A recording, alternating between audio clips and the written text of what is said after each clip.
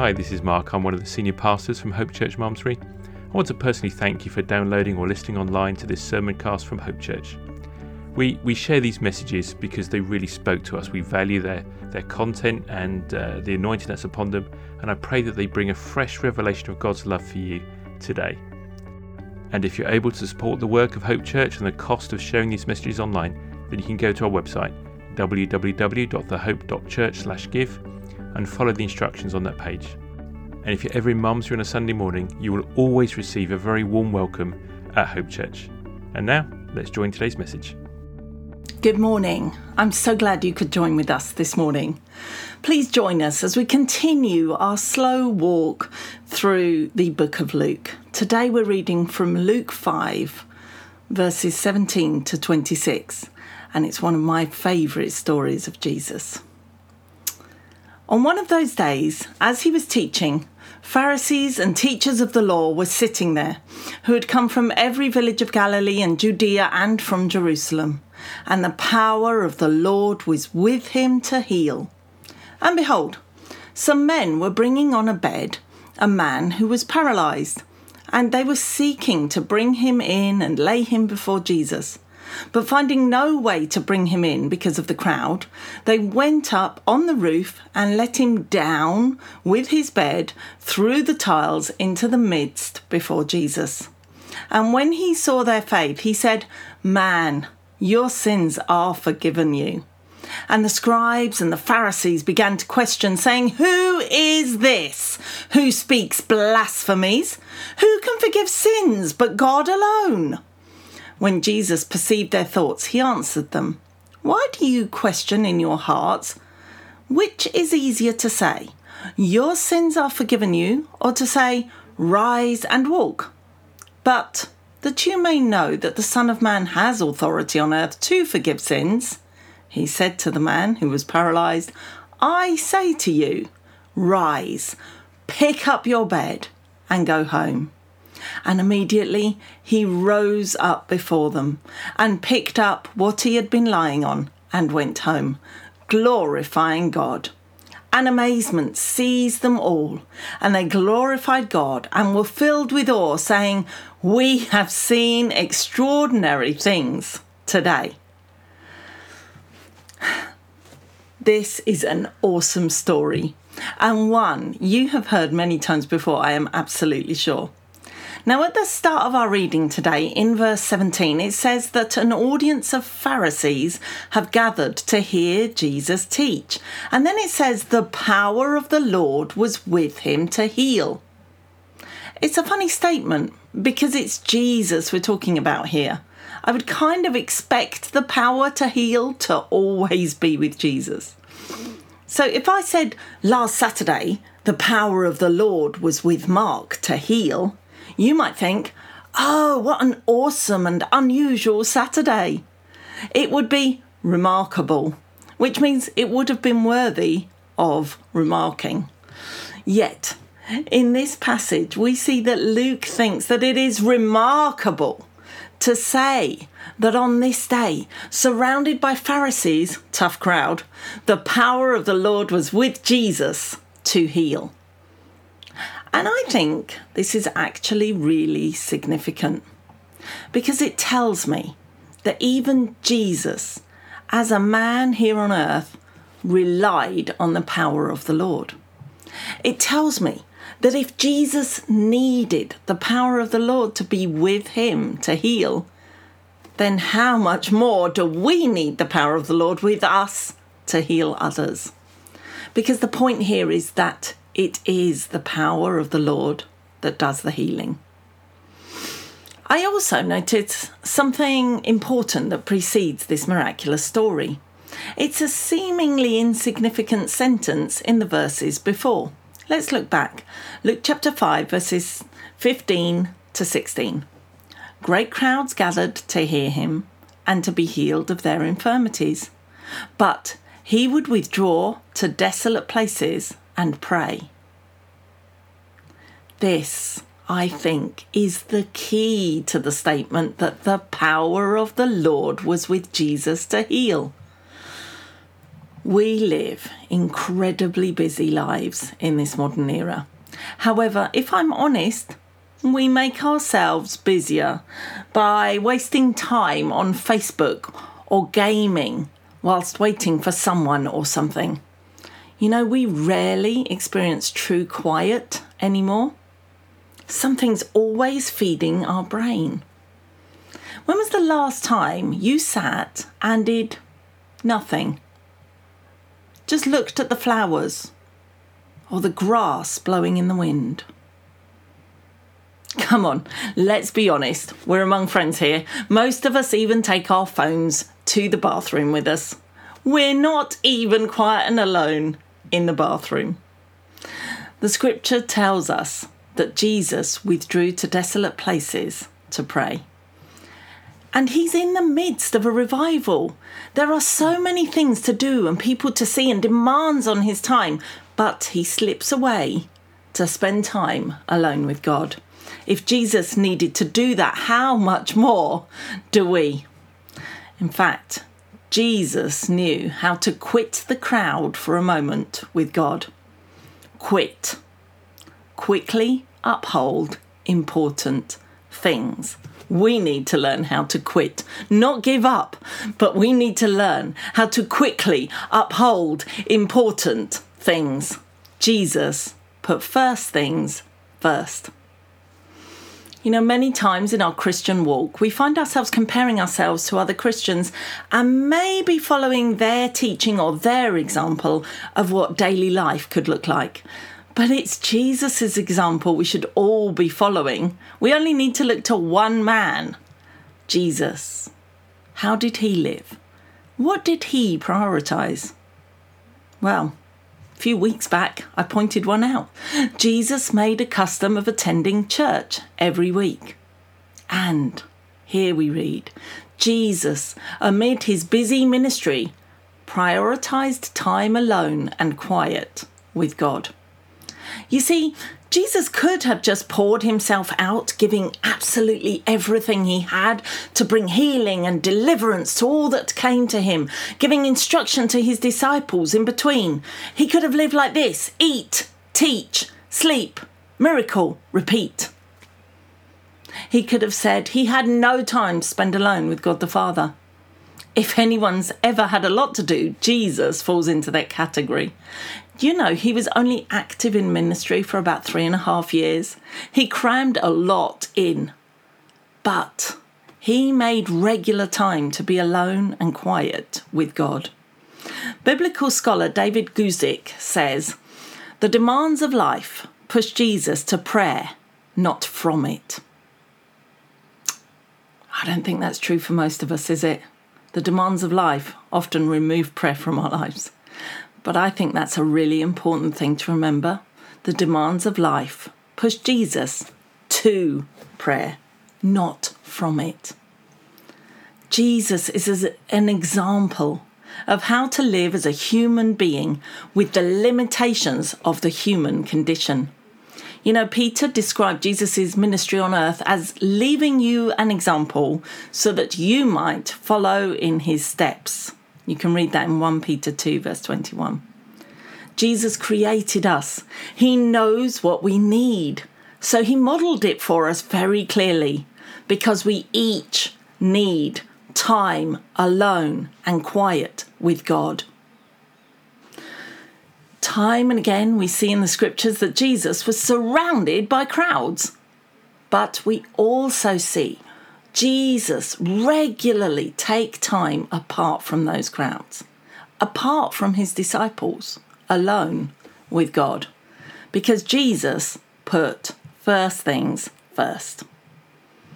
Now, we can only be effective in ministry when we've been filled up and empowered by God. And this is why we must follow Jesus' example and take ourselves aside to desolate places. And by this, I mean screen free. So, leave your phone at home and sit at the far end of the garden alone with God. Or go to a field and walk and talk with God without your earpods in. and without looking at your phone for even a moment.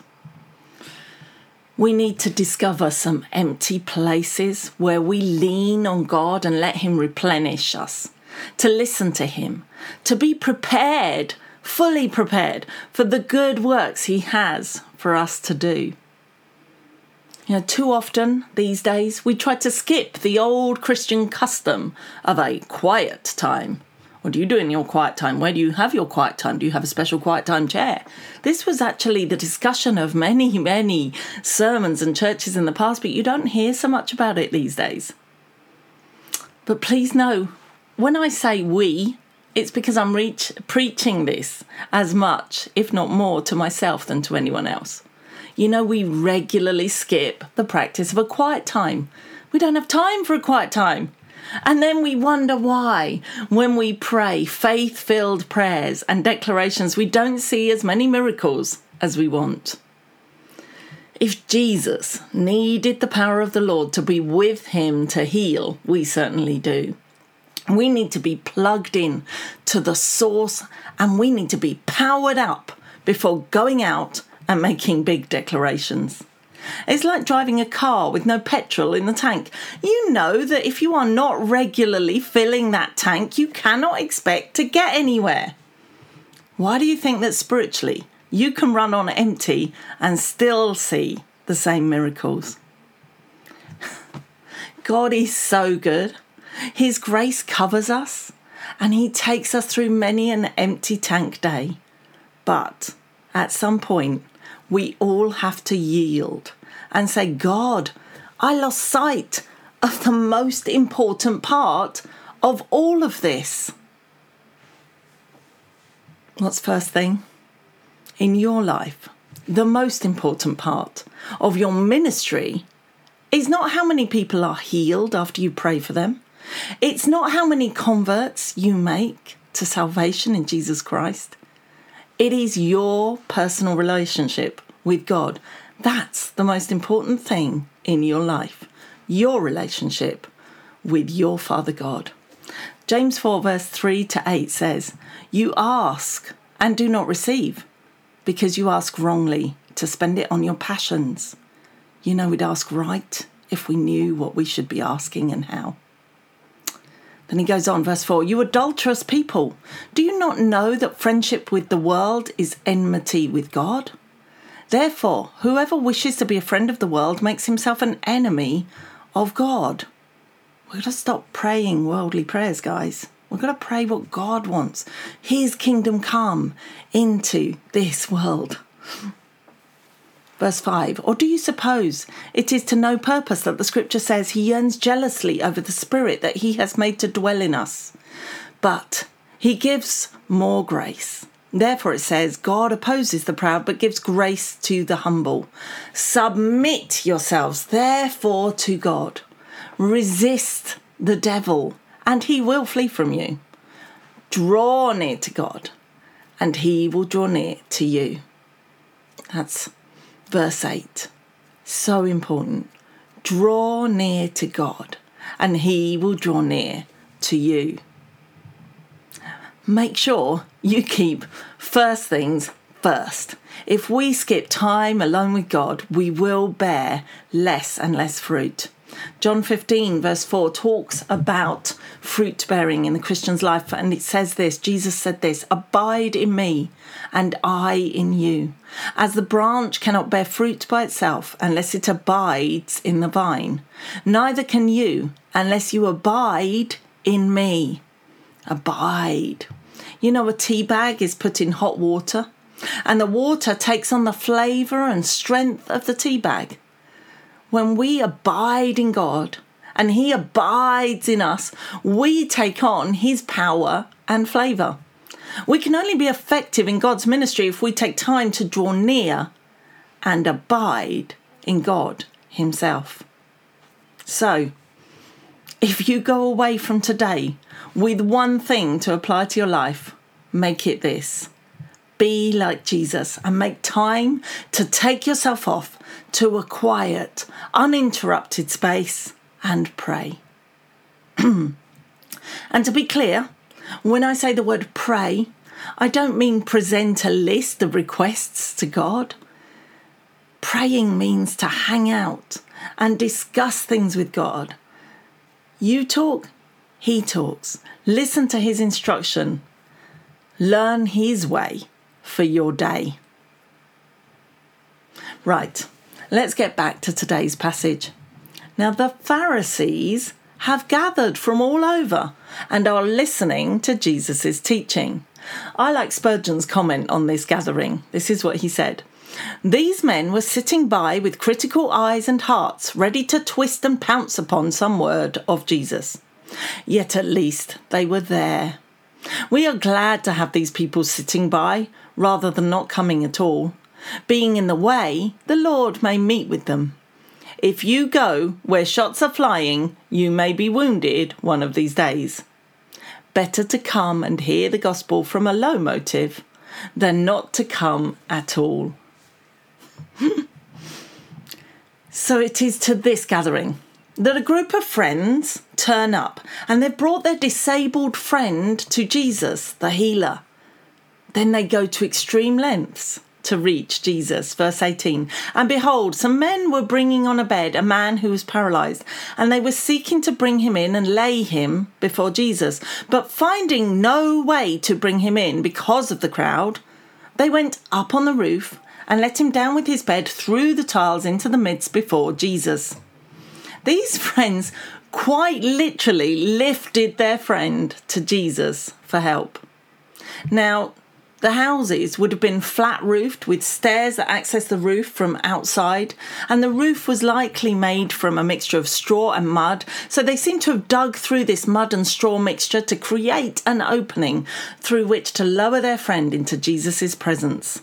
Verse 20, and when he saw their faith, he said, "Man, your sins are forgiven you."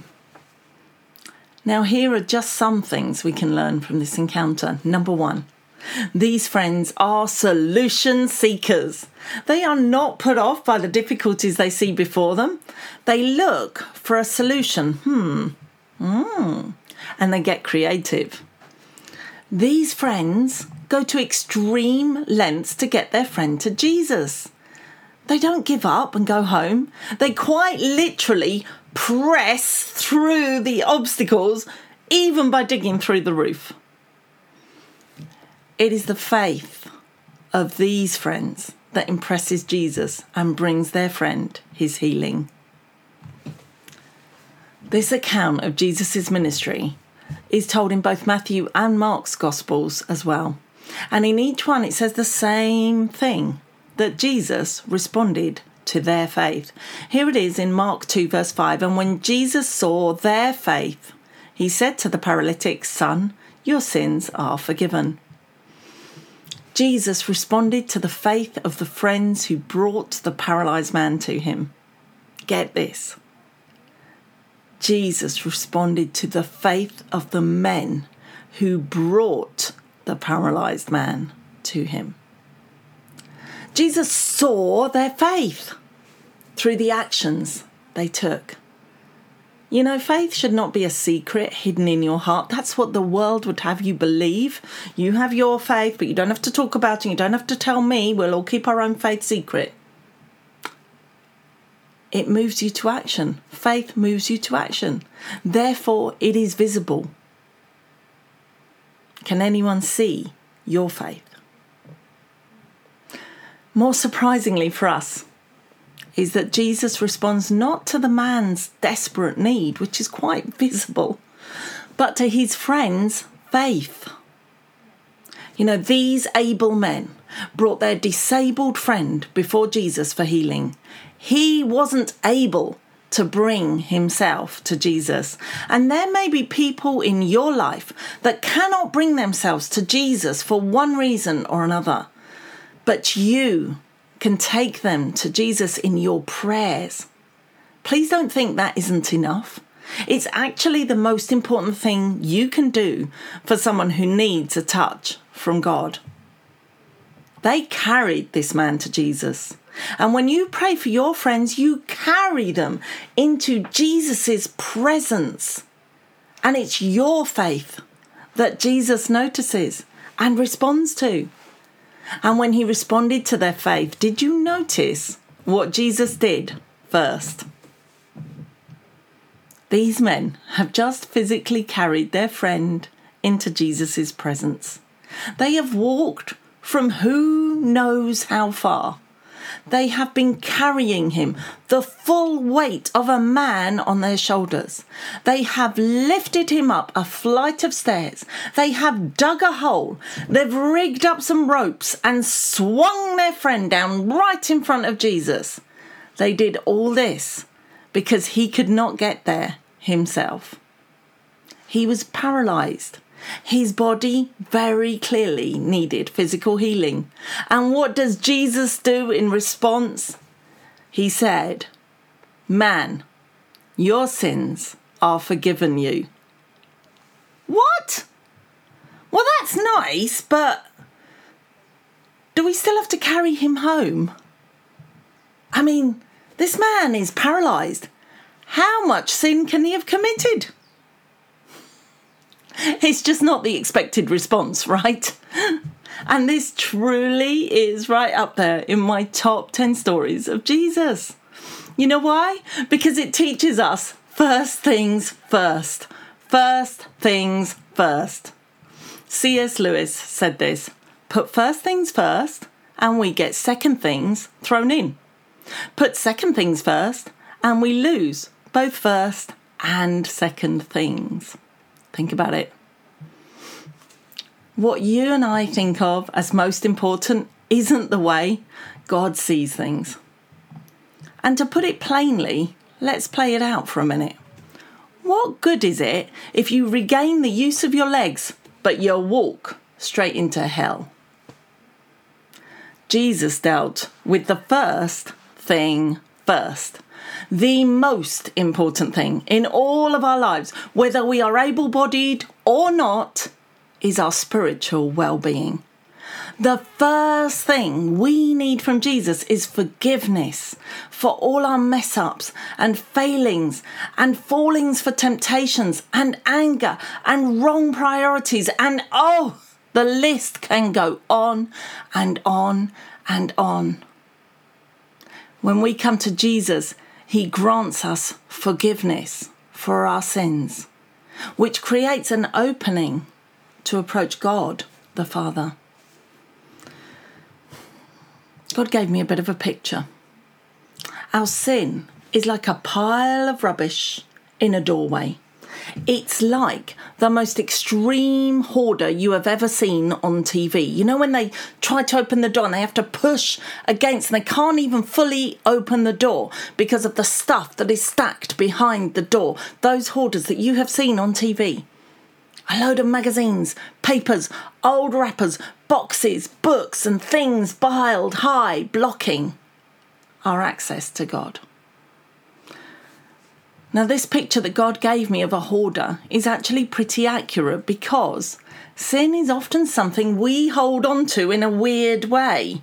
For example, and this is only one example, we might think, well, it wasn't my fault, so it's not really sin I need to deal with. And by denying its existence as our sin, we have thrown it on the pile in the doorway, not dealing with it, letting it just form a nice foundation for more and more stuff we don't want to think about or deal with. And the pile just grows. I believe this hoarding picture is bringing revelation to someone today.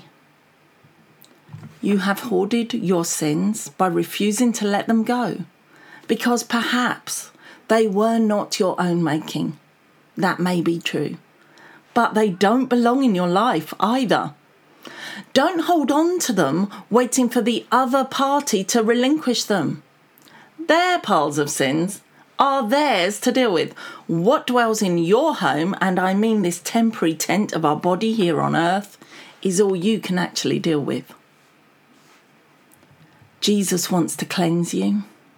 He wants to take these things completely away, no longer presenting a blockage between you and your Heavenly Father, who wants to reach out and hold you and comfort you fully. He will heal you of these broken thought processes and memories if you allow him access. So please let go. Let Jesus forgive your sins, all of them, the ones you committed and the ones done to you. This releases you fully from the power they have in your life. Your sins are anything that does not reach God's perfection. But when you let go, they are fully wiped away. Isaiah 43 verse 25 says, I am he who blots out your transgressions for my own sake, and I will not remember your sins. He removes them for his own sake so he can draw close to you. Your sins are literally erased, and this brings you freedom to start to write a new story with him through the rest of your life, worked out with God as your co-author.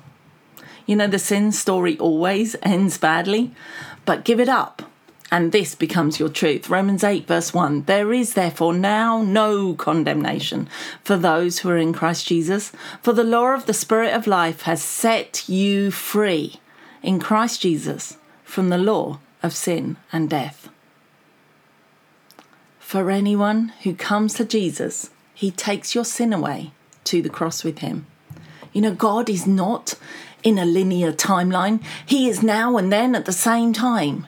Jesus went to the cross for us, for you, back then. Though we hadn't yet been born, so we hadn't even had a chance to sin yet, he went then, taking our sin with him, because it's already dealt with. But this is only true if you come into agreement with him on this act of redemption at the cross.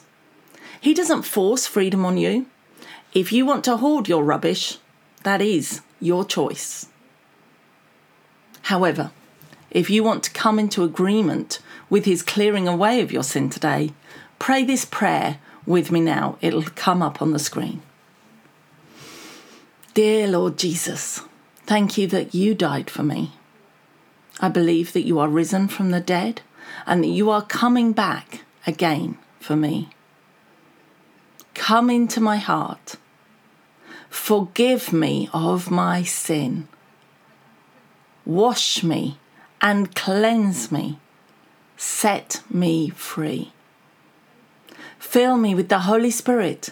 Give me a passion for the lost, a hunger for the things of God, and a holy boldness to preach the gospel of Jesus Christ. I'm saved. I'm born again. I'm forgiven. And I'm on my way to heaven because I have Jesus in my heart. Amen. Jesus spoke about prioritizing first things first when he said in Matthew 6 verse 33, seek first the kingdom of God and his righteousness, and all these things will be added to you. Seek the first things first, and the second things will be added. It is the man's righteousness and his entry into the kingdom of God that concerns Jesus most. On the order of God's priorities, your salvation to eternal life is way higher than your comfort or ease in this temporal life. Jesus told the man his sins were forgiven, and his critics got all overexcited about it. Verse 21, and the scribes and the Pharisees began to question, saying, who is this who speaks blasphemies? Who can forgive sins but God alone? And these pious men were right. Only God can forgive. The problem was they assumed that Jesus was blaspheming rather than see, therefore, that Jesus is God. My driving instructor used to say, never assume. It makes an ass out of you and me. Have you noticed how the same situation can be viewed differently from opposing viewpoints? The Pharisees were coming at this encounter with a critical spirit, with a critical mind. They were looking for a problem in Jesus' ministry, so they perceived one and leapt on it. Blasphemy! The paralysed man and his friends were coming at this encounter with hope for healing. They were looking for a miracle, and they got one. I like these quotes. What we see depends mainly on what we look for. That's a quote from a man called John Lubbock, who's a 19th century clever clogs. And here's a modern quote from a man called Wayne Dyer, who's a modern self-help author. He says, if you change the way you look at things, the things you look at change. You will find what you are looking for, no matter what you two tell you. Jesus made sure that this encounter ended right. He made sure there was no doubt as to who he was. He called them out in their thinking, and he told his critics that words are cheap. Verse 22, when Jesus perceived their thoughts, he answered them, why do you question in your hearts? Which is easier to say, your sins are forgiven, or to say, rise and walk? But then he showed them that he was who he implied he was when he declared the man's sins forgiven, because then he completely healed the man and told him to carry his own mat home. Verse 24, but that you may know that the Son of Man has authority on earth to forgive sins, he said to the man who was paralyzed, I say to you, rise, pick up your bed and go home. When Jesus heals you, it is finished. It is complete. Jesus told him to carry his mat home because he now could. It was no longer his friend's burden to carry. First things first. When you are freed by Jesus, you may have to practically remove the thing that you leaned on for so long. The things that held you up when you were broken are now your job to remove. It occurred to me that we can easily get so used to being a victim that we think we need help when we no longer do. When Jesus says, get up, he tells you to get practical too. Once Jesus sets you right, it's time for you to take responsibility over your own stuff.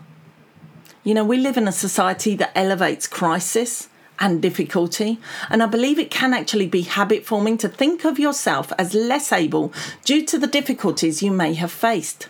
But listen, once Jesus delivers you from your difficulties, there should be no trace of them. The man who is healed doesn't say, hang on, I have no muscle mass. These legs are not used to walking, you know. I need to build up my strength. Don't push me too far, too fast. I can only go one step at a time. Give me a moment. I'll pick up the mat, but I'm not sure yet. Maybe someone could help me with the mat. Because my muscle mass is not what, you know, you lot have been walking around for years. I've never walked. No, he gets up and he takes responsibility for himself, perhaps for the first time ever. Verse 25, and immediately he rose up before them and picked up what he had been lying on and went home, glorifying God. You know, some of us may or may not have physical healing needs. But I do believe that after these last 18 months, we're all hobbling a little spiritually and mentally. And therefore, we all need to hear Jesus call us up into fully restored health again. I believe that some of us have fully functioning bodies, but we may have become paralytic in our attitudes. The dictionary definition of paralytic is the incidence of paralytic disease, disabled, incapacitated, dead, numb. You know, this past year and a half has worn away on our enthusiasm. And I mean all of us. Dreams and hopes we had 2 years ago have faded. And the most we hope for now, if we're honest, is a COVID-free Christmas. We've become dead to new hopes and dreams. The things we thought we might want to get involved with at church a year and a half ago, the creative ministry thoughts we had, the plans we wanted to make to further God's kingdom have zoomed away sometime over this year. And we've been left comfortably numb. This was Mark's message last week. And here we are again. God took me back around to this. I believe God is repeating this message to us until we take action. You know, it's time, he says, to rise up, like the worship song lyrics by Cain. Come on and rise up. Take a breath. You're alive now. Can't you hear the voice of Jesus calling us? Out from the grave like Lazarus. You're brand new. The power of death couldn't hold you. Rise up. Rise up. Rise up. Let's pray. Oh, Father God, you have so many plans and purposes for each of our lives. We are sorry for our apathy and for our numbness that has disabled us from your works this year. Today, we hear your call, Jesus, your call to each of us to rise up, to pick up our mat and walk out our faith fully again. Holy Spirit, call us to the quiet places with you. Holy Spirit, reignite in us a passion for the lost and a holy boldness to preach your freedom to others. As we head towards restarting Hope Church in August, I pray that we will each have a sense of our priorities being aligned with yours and our own important part to play in calling your kingdom come in our neighbours, friends and family lives. As we take time with you, build us up. Stir us up, Holy Spirit. Reignite us. Reinvigorate us. Re-excite us as we get our priorities sorted. I pray that we will each become successful at finding time alone with you to be plugged in and powered up and always keep your first things first in our lives. Amen. So guys, to sum up, keep first things first and the rest will fall into place. So make regular space to take yourself aside and spend quality time with God. Put your phone down. Lift your friends to Jesus. Remember, your faith should be visible. And your faith might be what brings someone else their miracle. When you are delivered and healed of your brokenness, get practical and walk it out. Remember, Jesus deals with first things first. In your life, in your difficulties, and in his expectation of your walking out of your victory. Let's close with his words from Matthew 6, verse 33. Seek first the kingdom of God and his righteousness, and all these things will be added to you. Go and be blessed. Amen.